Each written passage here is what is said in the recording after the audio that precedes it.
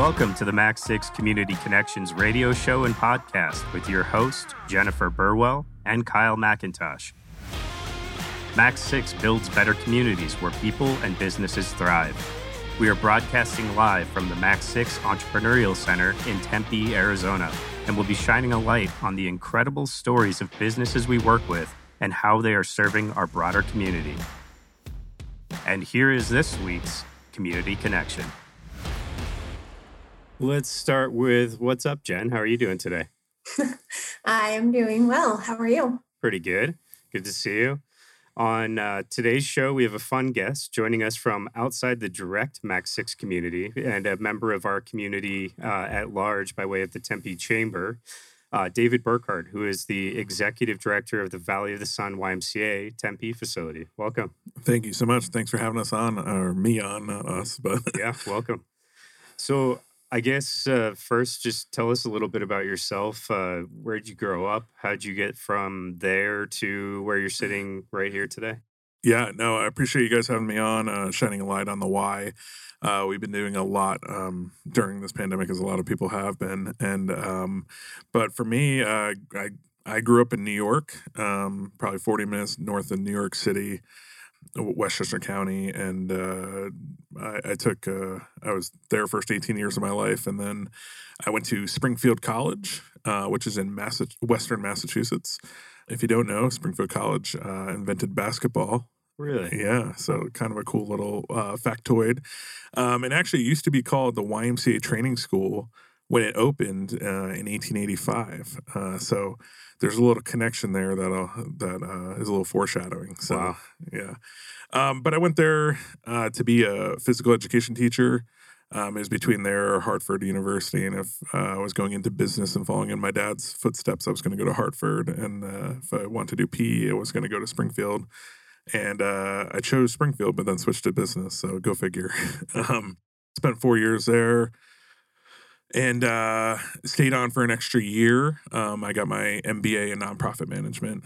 And so, I kind of combined, the background of the Y that's at Springfield College. If you don't know, the YMCA has a Hall of Fame, and it's located there too. Oh, wow. Yeah, so I got some internship opportunities. There was a Y Club on campus. In my senior year, I just like to go travel. And I did that through alternative spring break trips in college. And so excuse for me to get into the Y at college was to go on cheap spring break trips. And so my senior year, I should back up. My freshman year, I went to actually San Diego, being an East Coast boy, that was like a brand new thing. And we actually learned about something very relevant today, which is border issues. And so that was my freshman year, and we even got to stay in, it's called Casa de YMCA. So if you phonetically say YMCA YMCA, Casa de YMCA, it was actually a place for, this was in Tijuana, Mexico. So we spent 2 days of our trip down in Tijuana, and we stayed there, and it was a place for if, at the border, if parents and their kids got separated, they would send the kids actually to the Casa de YMCA until they were reunited. Wow. Which is something relevant, very relevant going on right now. And so it's kind of wild that happened, 10 years ago at this point, or maybe more, but my math isn't great. But so that was my first kind of step into the Y and how, the Y can serve a community in different manners. And then my senior year, I co-chaired a trip to London, England, through the Y Club. It was a YMCA history trip, and the whole purpose of that trip was to kind of, the YMCA started in London, England, in 1844. A guy named Sir George Williams started it, and he's actually he's knighted, Sir George Williams, and he's actually buried right now with all the kings and queens of England in what's the major church there? I'm trying to think.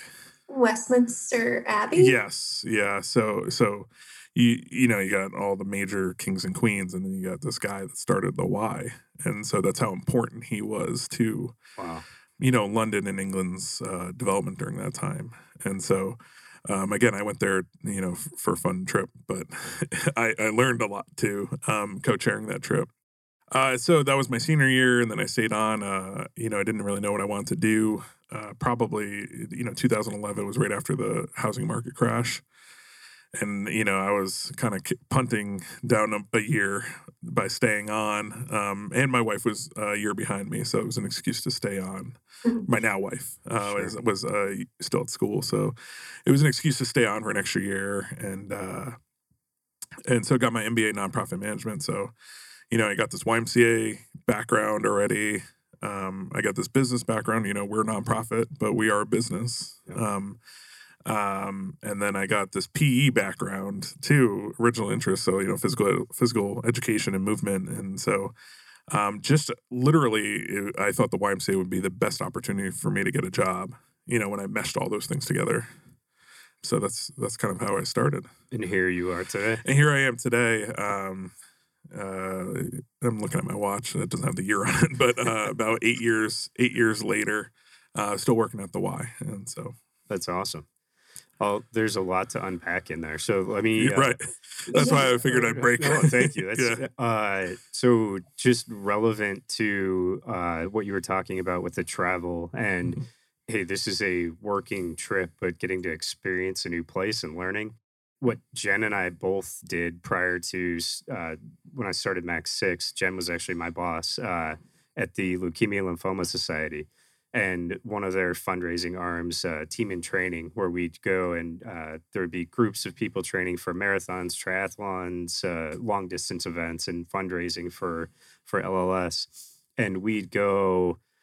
I mean, it'd be these work trips to a marathon, but you'd be in San Francisco or Ireland or wherever you were. It's like, well, when you're there, you're there. You get to experience the city and learn Right. these things. And so I just sit here and it must have been a really cool experience to not just learn for the sake of learning, but like, man, you have this like, you've been to the place where the history started for this organization that you are still with 8 years later. I mean, that's pretty cool. Yeah, it's incredible. It's incredibly awesome. Especially we just this is our I think 2019 was our 175th year the Y. So Wow. and I've been to the original YMCA. So like that's pretty cool. That's very cool.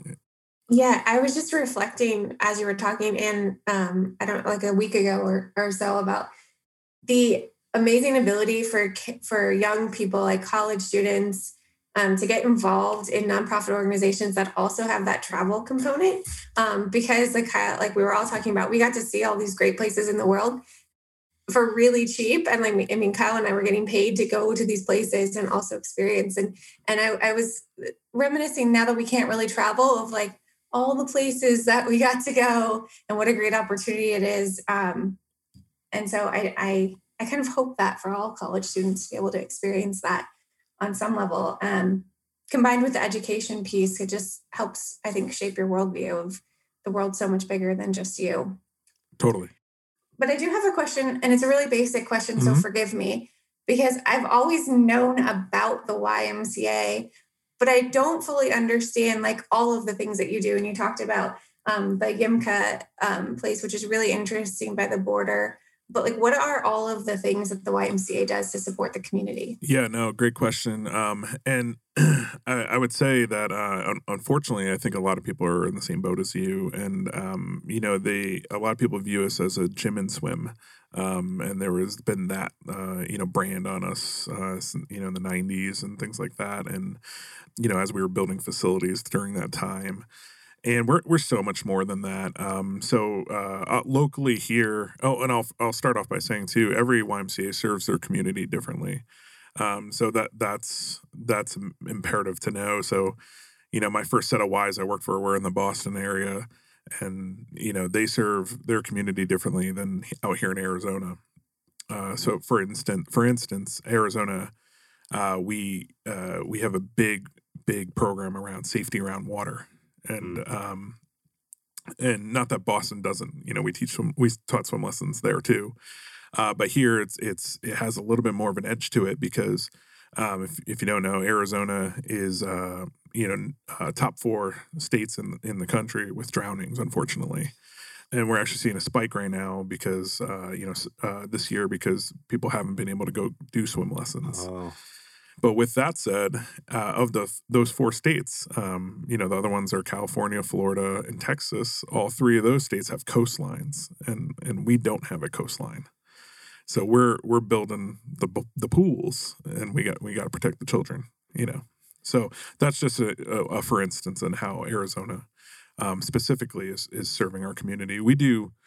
We do youth sports, before and after school programming. Right now, school's out, but we're in session with our kids. We have a preschool, and then there's a huge health and wellness component as well. And so, our site here in Tempe was built like 30 something years ago. And so there's a lot of folks who, Tempe as being one of the first suburbs, moved here and they went to the brand new Y. And they're still there. They've raised their kids, and now they're coming to basketball games with their grandkids, which is really cool. that's very cool. So to answer your question, Jennifer, it's every community gets served in a different capacity. I would even say there's little differences between Tempe and Chandler YMCA's and how we what we focus on, and how we serve our kids, our families. But it goes back to the Casa de Yimca. That's how, in Tijuana, Mexico, how they're going to serve their community and how to best serve them. So yeah. I want to go back to something you said in the beginning because it's just so relevant to what you're talking about. And I mean, first of all, going community to community and asking the question, what do you need, community? And we can come up with some cool, creative ways to help serve that need. I mean, that's so interesting. And of course, it makes sense that I heard something, Arizona's the only place on earth that has so many swimming pools that they create their own atmospheres at times that we create our own atmosphere at times throughout the year. So of course it makes sense that there'd be a list that we'd be high up on, and here's something that we can serve. And you said something early on about, you were talking a little bit about nonprofits and business. And one of the things that we did early on with Max 6 separately is started a nonprofit called Conscious Capitalism Arizona. And the way that I very simply describe that is for-profit and nonprofit is just a tax distinction. And so how do you have the heart of a nonprofit with the horsepower of a for-profit, pair those two things together and ask the question exactly how you phrase it is, how can I serve you? How can I best serve my stakeholders, my customers, my community? And in doing that, to the best of my ability, will be long-term more sustainable, profitable, able to help more people, able to bring kids in where their grandparents have been here before. I mean, it's an amazing thing.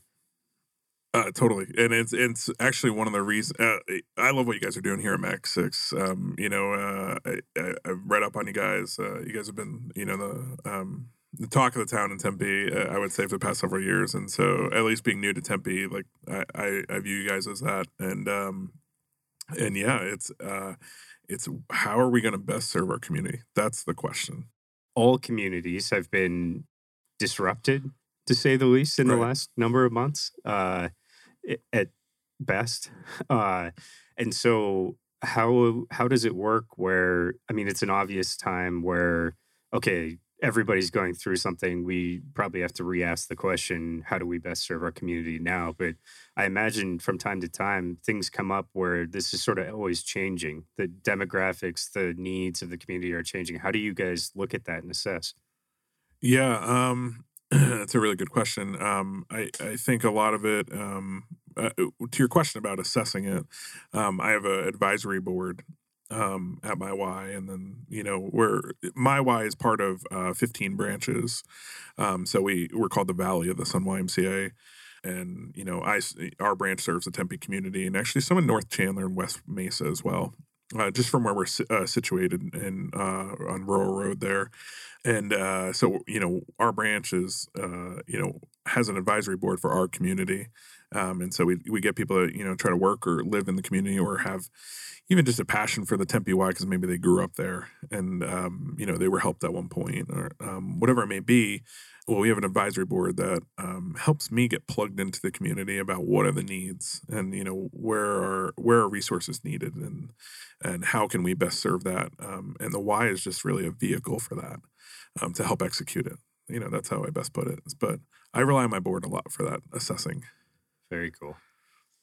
So I know I've heard loosely that the Y has played a really critical role through the pandemic. And I know that, we're all, those of us with young children have been trying to manage working from home and kids and schools closing and not closing. So what have you guys been doing? What have you been up to? Have you been able to operate? What's been happening during the pandemic for you? Yeah, being an organization that has is so versatile and has so many branches and arms, we never actually had to close at all during the pandemic. We closed certain operations like health and wellness and sports and stuff like that on St. Patrick's Day. The St. Patrick's Day will always be seared into my mind.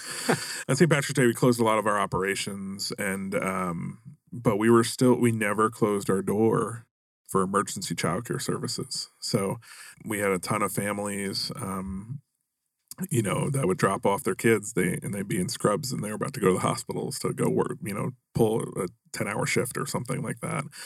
Grocery store, people that work at the grocery stores, stuff like that. So when the pandemic, everything first shut down, that's what we offered, emergency childcare services. And we got some partnership from the state to do that. Now, while it didn't cover 100% of expenses, it was sure helpful. But also we, at that time there was no gatherings of 10 or more.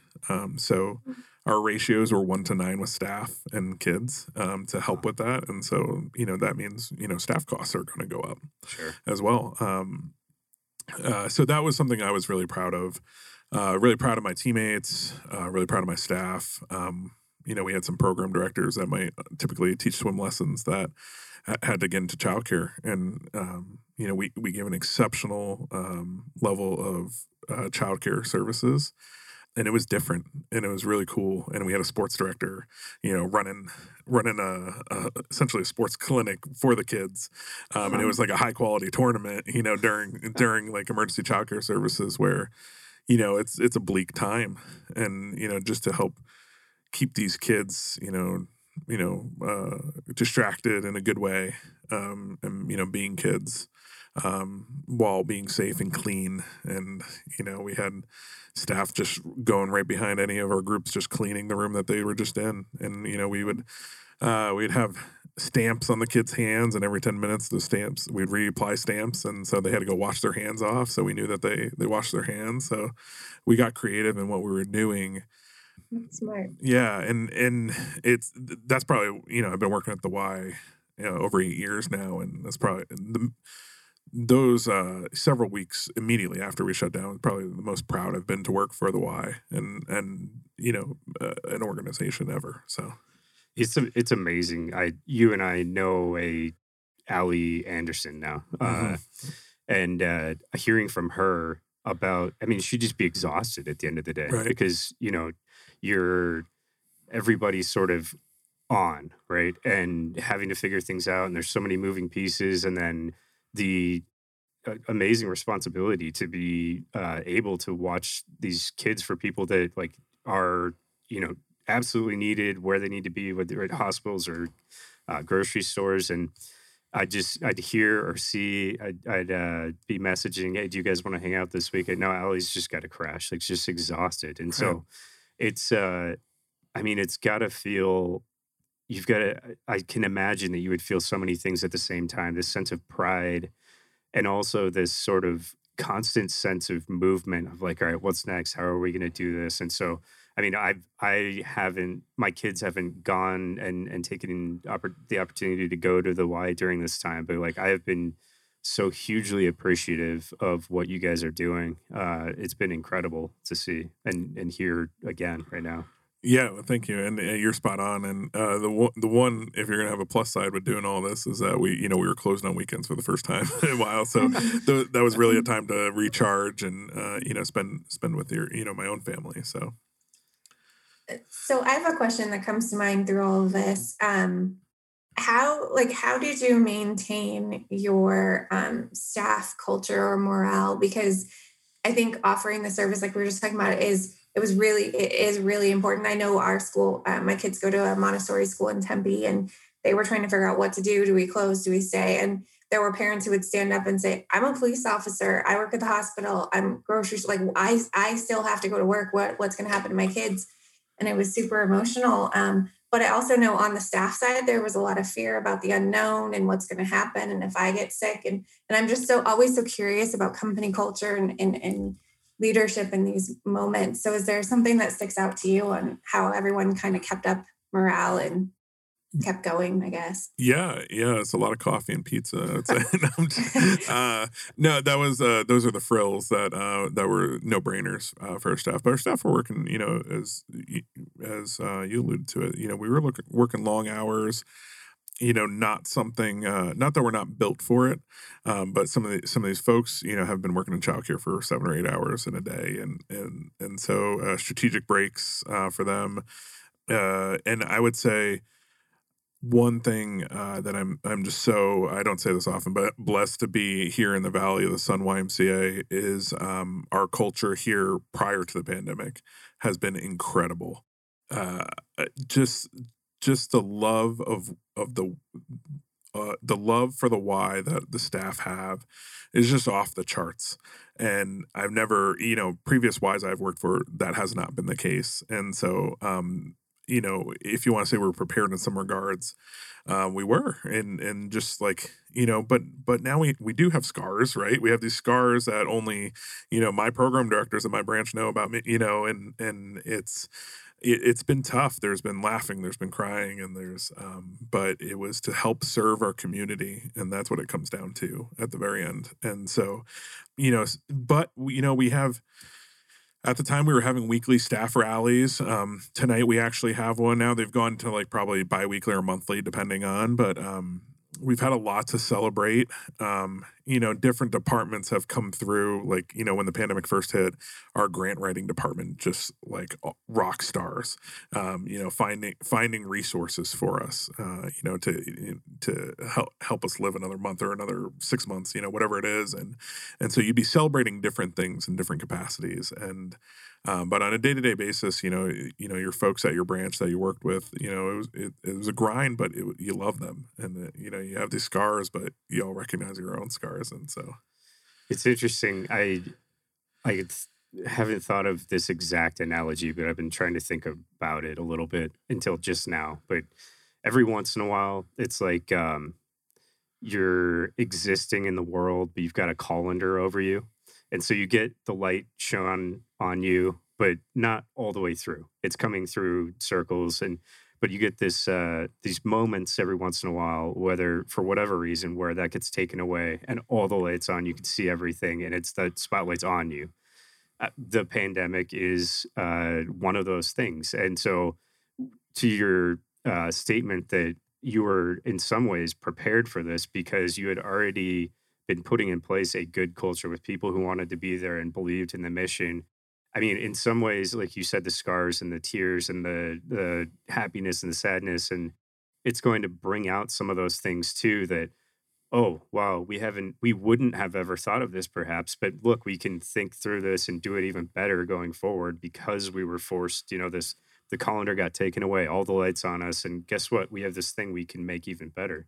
Is there anything that you've, completely shifted, done differently that maybe you won't even go back to? Have you learned any new things that bring value to the community or just how you run the organization? yeah, I absolutely. I mean, if you're not learning from the past 7 months, it's like, what do you?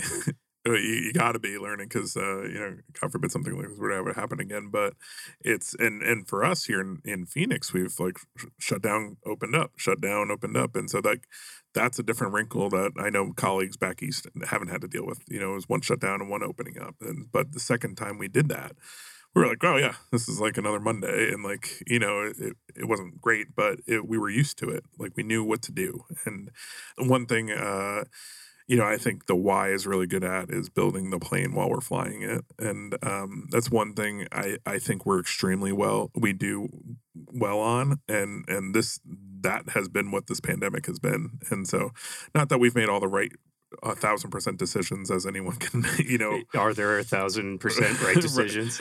Right. But I would say, some things that we learned probably from this is efficiency. This was a great learning opportunity for my program directors, who are just relatively new to the Y, to learn other areas. So that's been a plus in professional development. I want them to be executive directors one day, and so now they know how to run childcare, and like that's a big plus. So very cool. Are you guys a 501c6 or 3? 3. 3. Yep. Okay. And so what does that look like for the funding? You said your grant writers, right in the beginning, hey, got to work and they did an awesome job. But I mean, it's got to be a little bit different than it has been as people are essentially staying at home a lot more. What does that look like for you guys right now? Yeah. That's a lot to unpack, that question. But I would say one thing that we did, when the pandemic first hit, we have, tons of grants coming in tons of different communities for tons of different reasons. And so one of the first things we did that was very helpful, for our success, to get through this thing was any of the grants that we were already rewarded to us or, we received, we actually went back to all those grant funders and asked them, hey, can we reallocate these funds? And so I'll give an example. The Tempe Diablos. The Tempe Diablos are a wonderful supporter of the Y, have been for several years, and they typically, help fund us for safety around water and summer camp and scholarships and things like that. We asked them if we can put it towards emergency child care services, and I don't think we had any of our funders say no. It's something that they've already budgeted for. They know it's going to help the community for a greater good, and so for all of them, it's a no-brainer. And they're like, "Yeah, do what you got to do." But I would say that was like probably the number one thing we did right off the bat. That was huge for us. I know just for here at Tempe, I probably had 4 or 5 that I asked to reallocate, and they all said yes, no problem. So that makes a lot of sense. I mean, they're your stakeholders, and they've allocated these funds to what you're saying historically has been a need in the community. But guess what?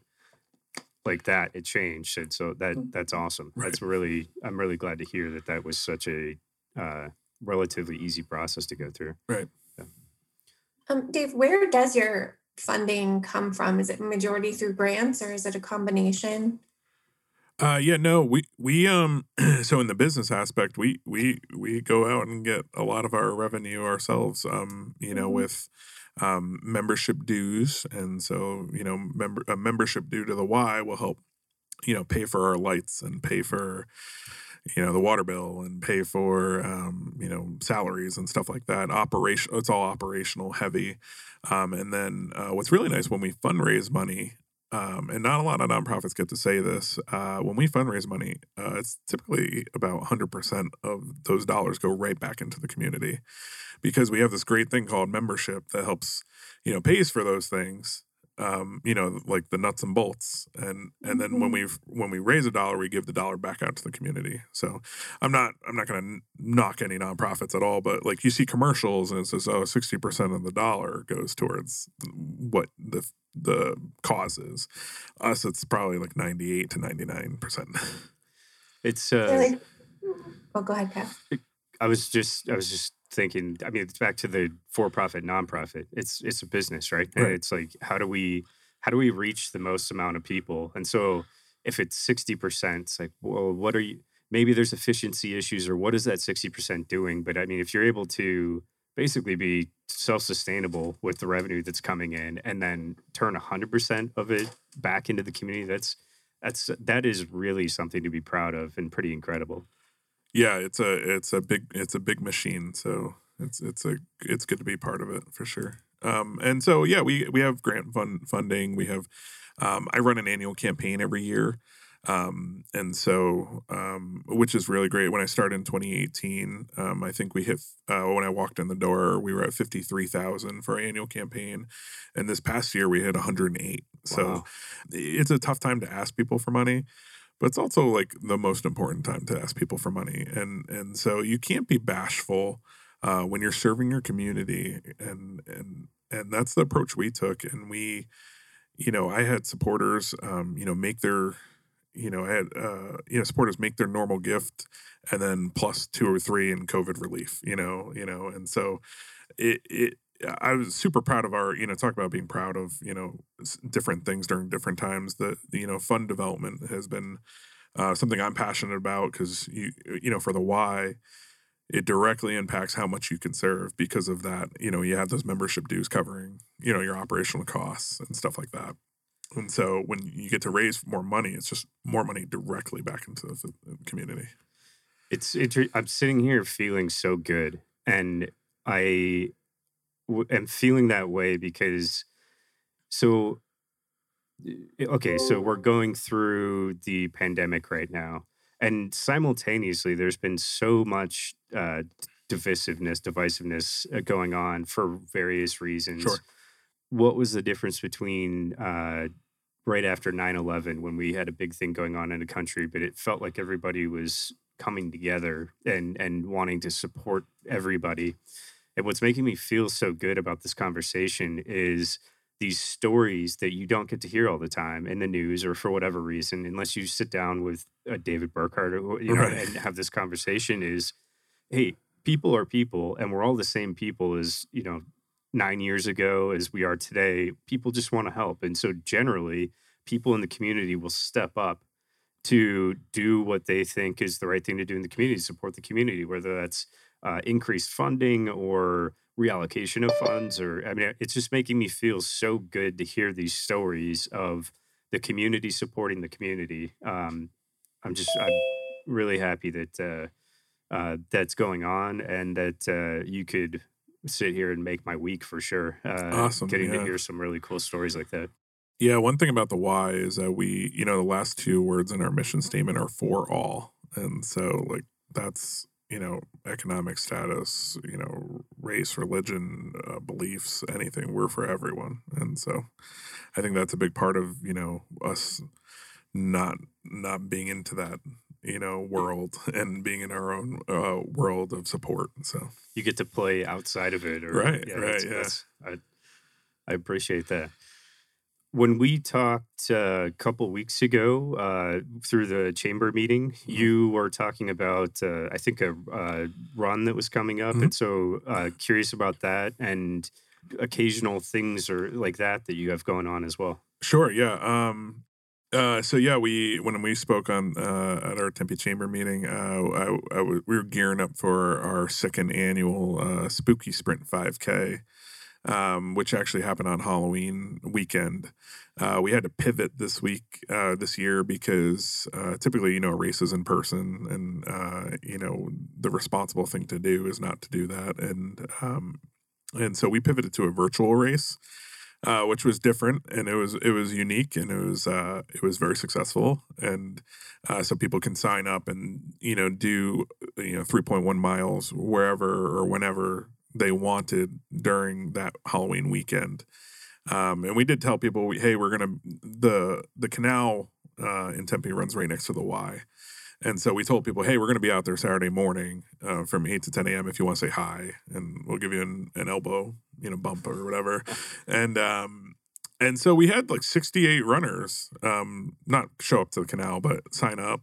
Many different groups help support us. We had, first race last year, we had 2 sponsors. We had 4 sponsors this year. And so we doubled our sponsors. We had more runners signed up. And so, that was one of those things I wasn't sure if we should put the effort and energy into, just given the landscape. But my biggest thing is I didn't want to lose momentum for next year. Sure. And for it to be this, the first annual Spooky Sprint 5K in 2021. And so I really wanted for it to happen. And it's a fun race because we encourage people to dress up. It's Halloween weekend. And so we had some few people come, dressed as Star Trek or skeleton outfit or whatever it may be. And Nice. it was still really fun. And, a 5K, I think, is a wonderful Y event. The Y, we're all about healthy living. And, so it raised funds for our childcare programs. And it was also a healthy living aspect and a family event at all in one. So yeah, we had the Spooky Sprint about 2 weeks ago at this point, almost. But it was really, I thought it was wildly successful for the time. Are there things that you do throughout the year like that typically that? Yeah. So that's probably one of our only fundraising events, I would say. Yeah. Every April we have what's called Healthy Kids Day. It's typically the last weekend in April. It's a little sneak peek into summer camp that will happen a few weeks later. And it's actually the one event that all YMCAs in the country do, is Healthy Kids Day. So we didn't get to have it this year, in 2020, but hopefully there will be some semblance of an event next year, whatever that may look like. But so Healthy Kids Day is a big one for us. We typically have 2 weeks in May where we give out about 200 free swim lessons to our community. And the only criteria, it's called Safety Around Water Week. Or weeks. And the only criteria to be part of those swim lessons is that you have to be a non-swimmer. And so they're outside the typical swim lessons, where you might learn rotary breathing. It's actually survival skills. And, if you were to ever find yourself in an unfortunate situation, how to help yourself and help others, for kids, we teach them what's called reach, throw, don't go. And so if you see someone that's struggling in the water, you can reach with like a pool noodle, or you can throw something in so they can get it, but you don't go in. And so that's one thing we teach. Another thing we teach is called jump, push, turn, grab. It's a technique. The non-swimmers, they don't know how to swim. So we get to a point in the lesson where we teach them, they're comfortable jumping into the water. And then they, push off the bottom of the pool, turn and grab the side of the pool. And so it's just teaching them literally life-saving skills. So they're safe around water. And then we do dry land stuff during those weeks too. We teach them, what does a lifeguard look like? How to, this is what you should do. This is how you call 911. And a lot of times we'll have pool fencing companies come in and talk. We have a great partnership with the Drowning Prevention Coalition. And so that's a really special 2 weeks that we have in May that, again, we did not get to have this year. We were able to do some social media stuff, virtually, but it's not the same as the experience. Sure.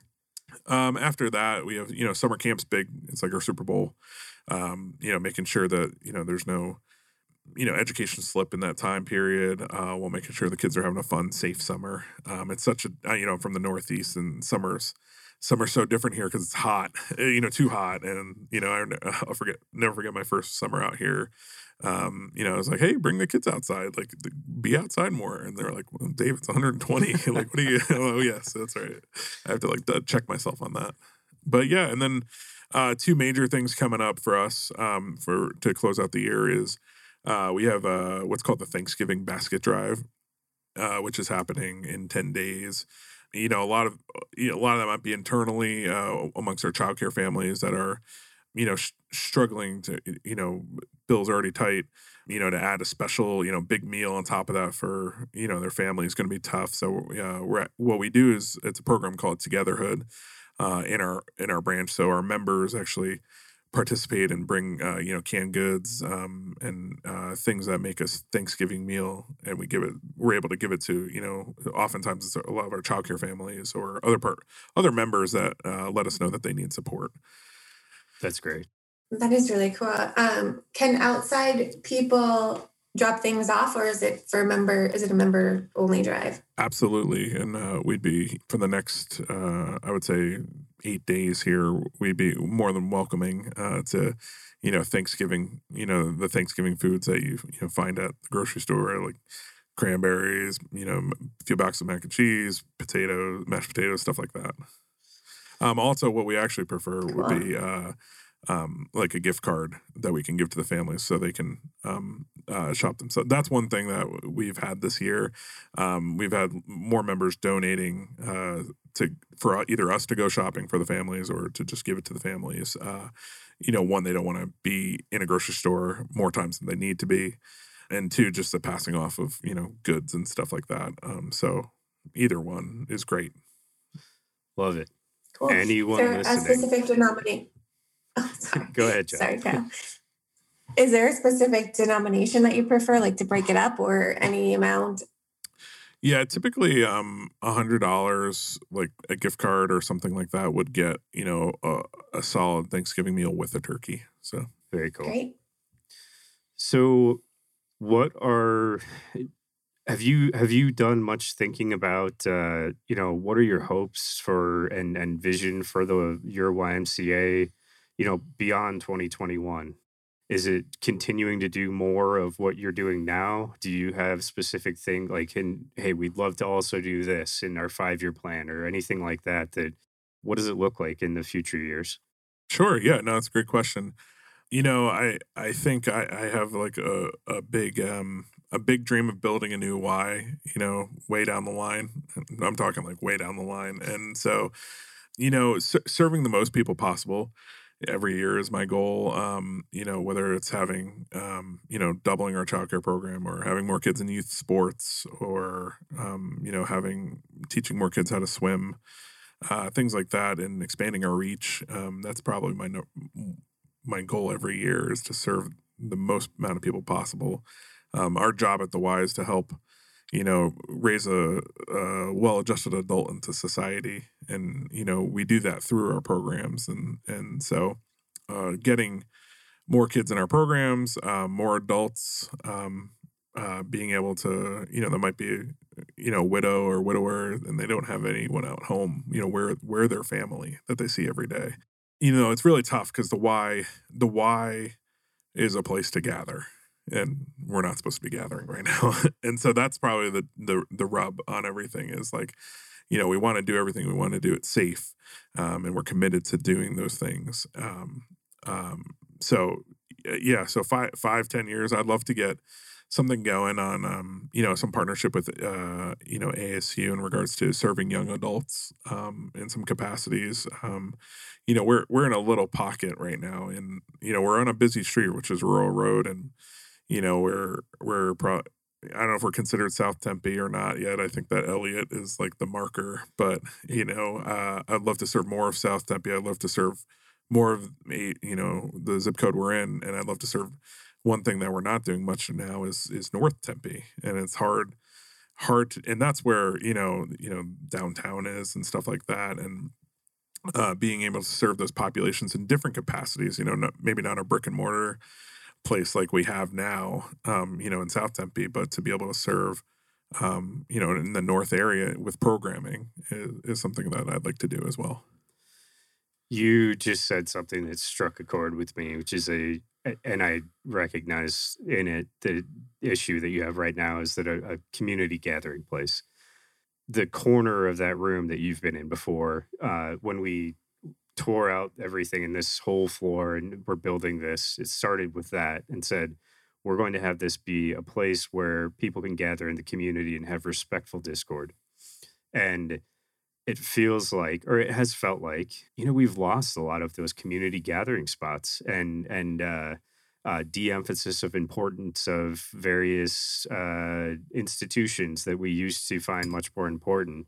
And so, that's my biggest takeaway today is a shift in perception of the YMCA from, like you said, the gym and swim and a little bit of knowledge of some of the other things that are going on. But that very important piece and that role that you play in the community of a community gathering spot, that to me, I'm sure it provides so much value to individual people's lives, but that's giving so much back to the broader community as well, to just have access to something like that. How much time do you spend thinking about that part of it and being like that role in the community versus finding the next person who's going to be a member of your community? Or, I mean, do you ever spend time thinking about it that in that way, that you are acting as sort of this place that we don't have a lot of anymore? Yeah, I think that's my main focus. I think my main focus is like, how do we I mean, not right now, but like Yeah. how do we get them how do we serve the most people? And it's not about, you know, pumping a basketball league full of kids. It's about, those kids in our basketball league might not have like a father figure, and their volunteer coach is like someone that they can look up to. And so, we do that's where the shift in the conversation comes from gym and swim to, no, we're doing amazing work. And a lot of it's volunteer led, program wise. Kids are depending on us for their meals, stuff like that. I mentioned, the widow or widower earlier. Like, we have a huge active older adult population. I think this is the third time I'm mentioning it in this in this radio, but it's true where they, those folks live alone, and the why is their family. And, I have this conversation with anyone that works, in frontline with us, or just any employee really, because everyone's working frontline right now. But Yeah. it's, we as we greet, members walking through the door and saying, "Hey, how's your day going?" And now taking their temperatures as they're walking through the door. But as we're greeting them, they see us every single day. A lot of them. I'm not gonna say everyone, but a lot. We are part of their routine, and just knowing that, we mean so much to them. And I'll give a little anecdote that I think says that. So we'll get cards from our members that go on vacation. And it's just bizarre to me. Like, do you ever think about your fitness facility when when you go on vacation and be like, man, I wonder how they're doing? And no, they like go get a postcard and send it to the Y when they go on vacation. And we know they're going on vacation, and we know when the date they're going to be back, and like, because they tell us for weeks coming up. And we have some members that are like, oh, is your membership director in? Like, I want to.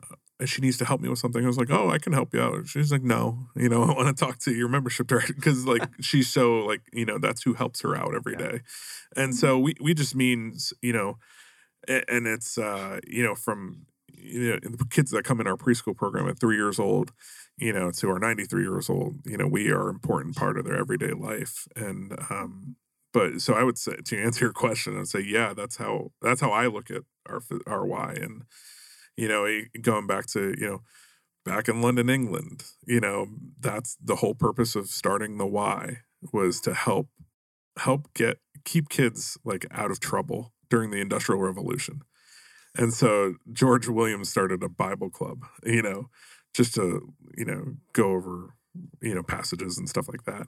And it was to, help those kids, stay on a good course, to open up more opportunities for them. And so not much is different from 1844 to now with the Y. We do it in a little different manners, but at the same time, we don't, George Williams Bible Club study was like a teen program, and we run a teen program now. And, like we run a teen leaders club, and, and so there's a lot that's the same after 175 years, and not a lot of organizations can say that.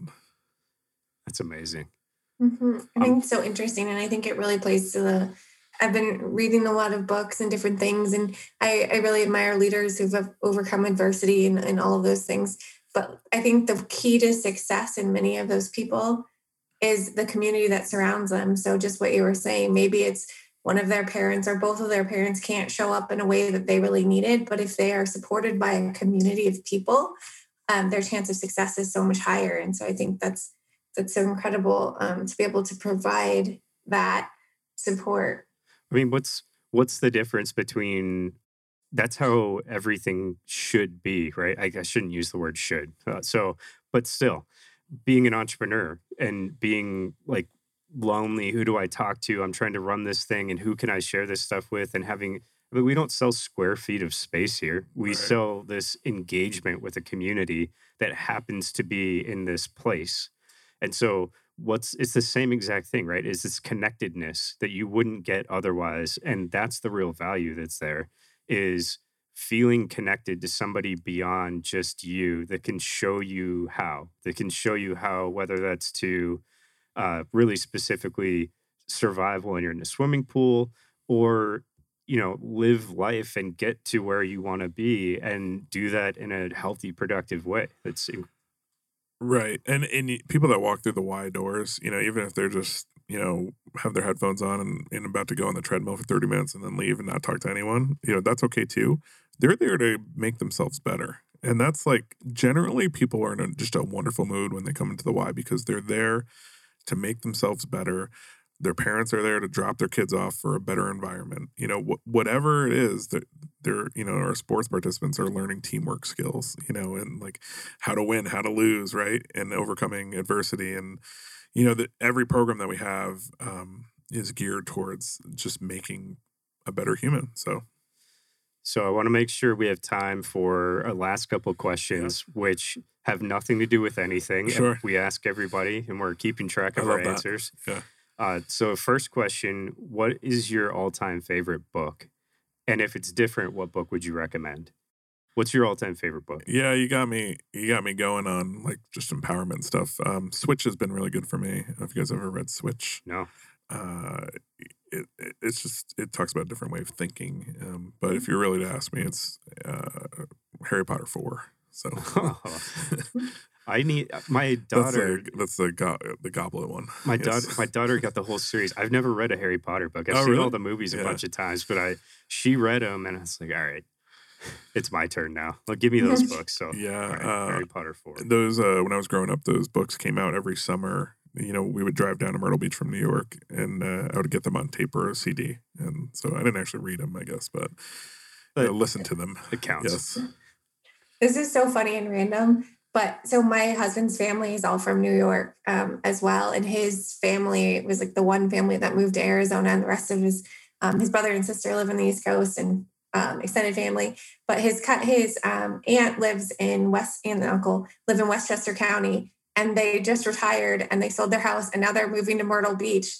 And so you just said Myrtle Beach. So is this like the thing that New Yorkers do? Yeah, it's like it's a 12-hour drive. It's not bad. We used to leave at 3 a.m, get to Myrtle Beach by 2 or 3 p.m. The next day. What part of Westchester County do you know? Did they live in? I'm curious. It's like right next to White Plains. Oh my goodness, it's like super close to me. Yeah, Really? Valhalla maybe or something like that. There's a lot of towns there, but anyway, it warms my heart just hearing New York stuff. And but yeah, Myrtle Beach was an obtainable drive. Florida's like a 2-dayer, so Myrtle Beach is a 1-day.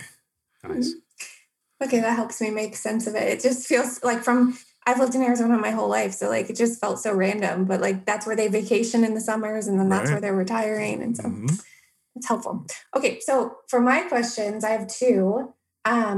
The first one is either personally or professionally, what's one lesson that you've learned from COVID that you plan to carry with you in the future? This is probably the personal answer here. I had on May 1st, I had me and my wife welcomed our second child into life. Congratulations. Thank you. So I got like almost 7-month-old, 8-month-old now. Wow. And first off, life with 2 kids is just like a game, a whole different ball game. And so my first daughter, super easy. She took the adventure with us moving out here, obviously, but it's been a different perspective because you worry about things that's out of your control, and so my biggest thing I think I've taken away is like you can only control what you can control, and that happened because there at the time the peak of Arizona's first wave of this was supposed to be May 1st or April 30th or whatever it was, and so we were nervous like was I going to be able to go be in the room when she was born. We had all these concerns. By the way, the hospital was like dead empty, and it was like great. And because like the maternity wing was over here, and like it was like the best experience for us. And we actually felt super safe because, we didn't know if we were going to be safe or what. But, and throughout the whole process, it was, we can only control what we can control, and make decisions based on that. So. That's what do I keep saying? You have to try and get comfortable being uncomfortable, and you can only control what you can control, which I hate when people tell me because it makes me have to think about that and really get into that. But is the best advice you can give somebody right now. I mean, yeah. And I learned that lesson as well, becoming a mom. And I think like parenthood, one of the many beautiful lessons is really like, there's so much out of your control and letting go of some of that. Because if you think about it, all the list of things you could worry about just as a parent, let alone like a leader or business person, you'd stay up all night. So letting go of some of that is good. And congratulations. Thank you. Kyle has 2 as well, and I have 3. Wow. So, it's good times.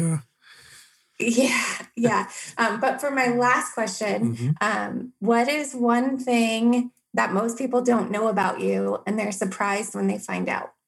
I don't know how to answer that. Maybe. I'm trying to think. I'm trying to think of something that's wowing, and I can't. A lefty from New York. Yeah. Well, yeah. Here we go. I grew up in New York, but lived in Boston. How about that? There you go. So that is actually very special. Yeah. My dad is from Boston, and my sister went to school in Boston, and so I spent my summers in Massachusetts. And I swear that was like a point of contention. Like my husband almost didn't marry me because of my New England ties. Yeah, I'm gonna have to send this link to my my in-laws now. They're from Massachusetts. Their dog's name's Brady. And typical. And so during holidays, the Pats game's on or something like that, and I'm in the corner watching the Jets, and it's not enjoyable for me, but but it's good. It's good. Yeah. The last Monday night game, the Jets almost beat them, right? I know. Almost. Yeah, almost. I was hoping they would lose, though, because we need that number 1 pick. My husband's a Jets fan, too, and he was screaming at the TV. I'm like, this is literally the only time I've ever heard you yell for the Patriots. Yeah, him and I got to start an AZ Jets fan club. Yeah. As we're wrapping up here, can you tell people listening how to find you online, whether it's, to find you in person, to donate, to whatever? How do we find you? I would say the best resource is valleyyMCA.org. We are one big organization, Valley, the Sun YMCA. We've been in the Valley for, 50 or 60 years at least. We started our downtown location started as a place for men after they came back from war, almost like transitional housing. Y's used to be like, it's fun to stay at the YMCA. The Y's used to be like hostels, a lot of that business. And then, we've changed our model and stuff like that. But valleyyMCA.org, find your local branch. Here in the East Valley, we have, one in Tempe, Chandler, Mesa, and Ahwatukee. And so we got, 4 awesome locations within, 10 minutes of each other. And I would say if you're looking to donate, find the Tempe YMCA, just Google it, and there's a donate button, and all of that is appreciated. Great. I definitely have learned so much today, and thank you, David, for being on the show today. It was a great conversation. And until next time, thank you for being an awesome part of the community. Yeah, thank you guys so much for having me.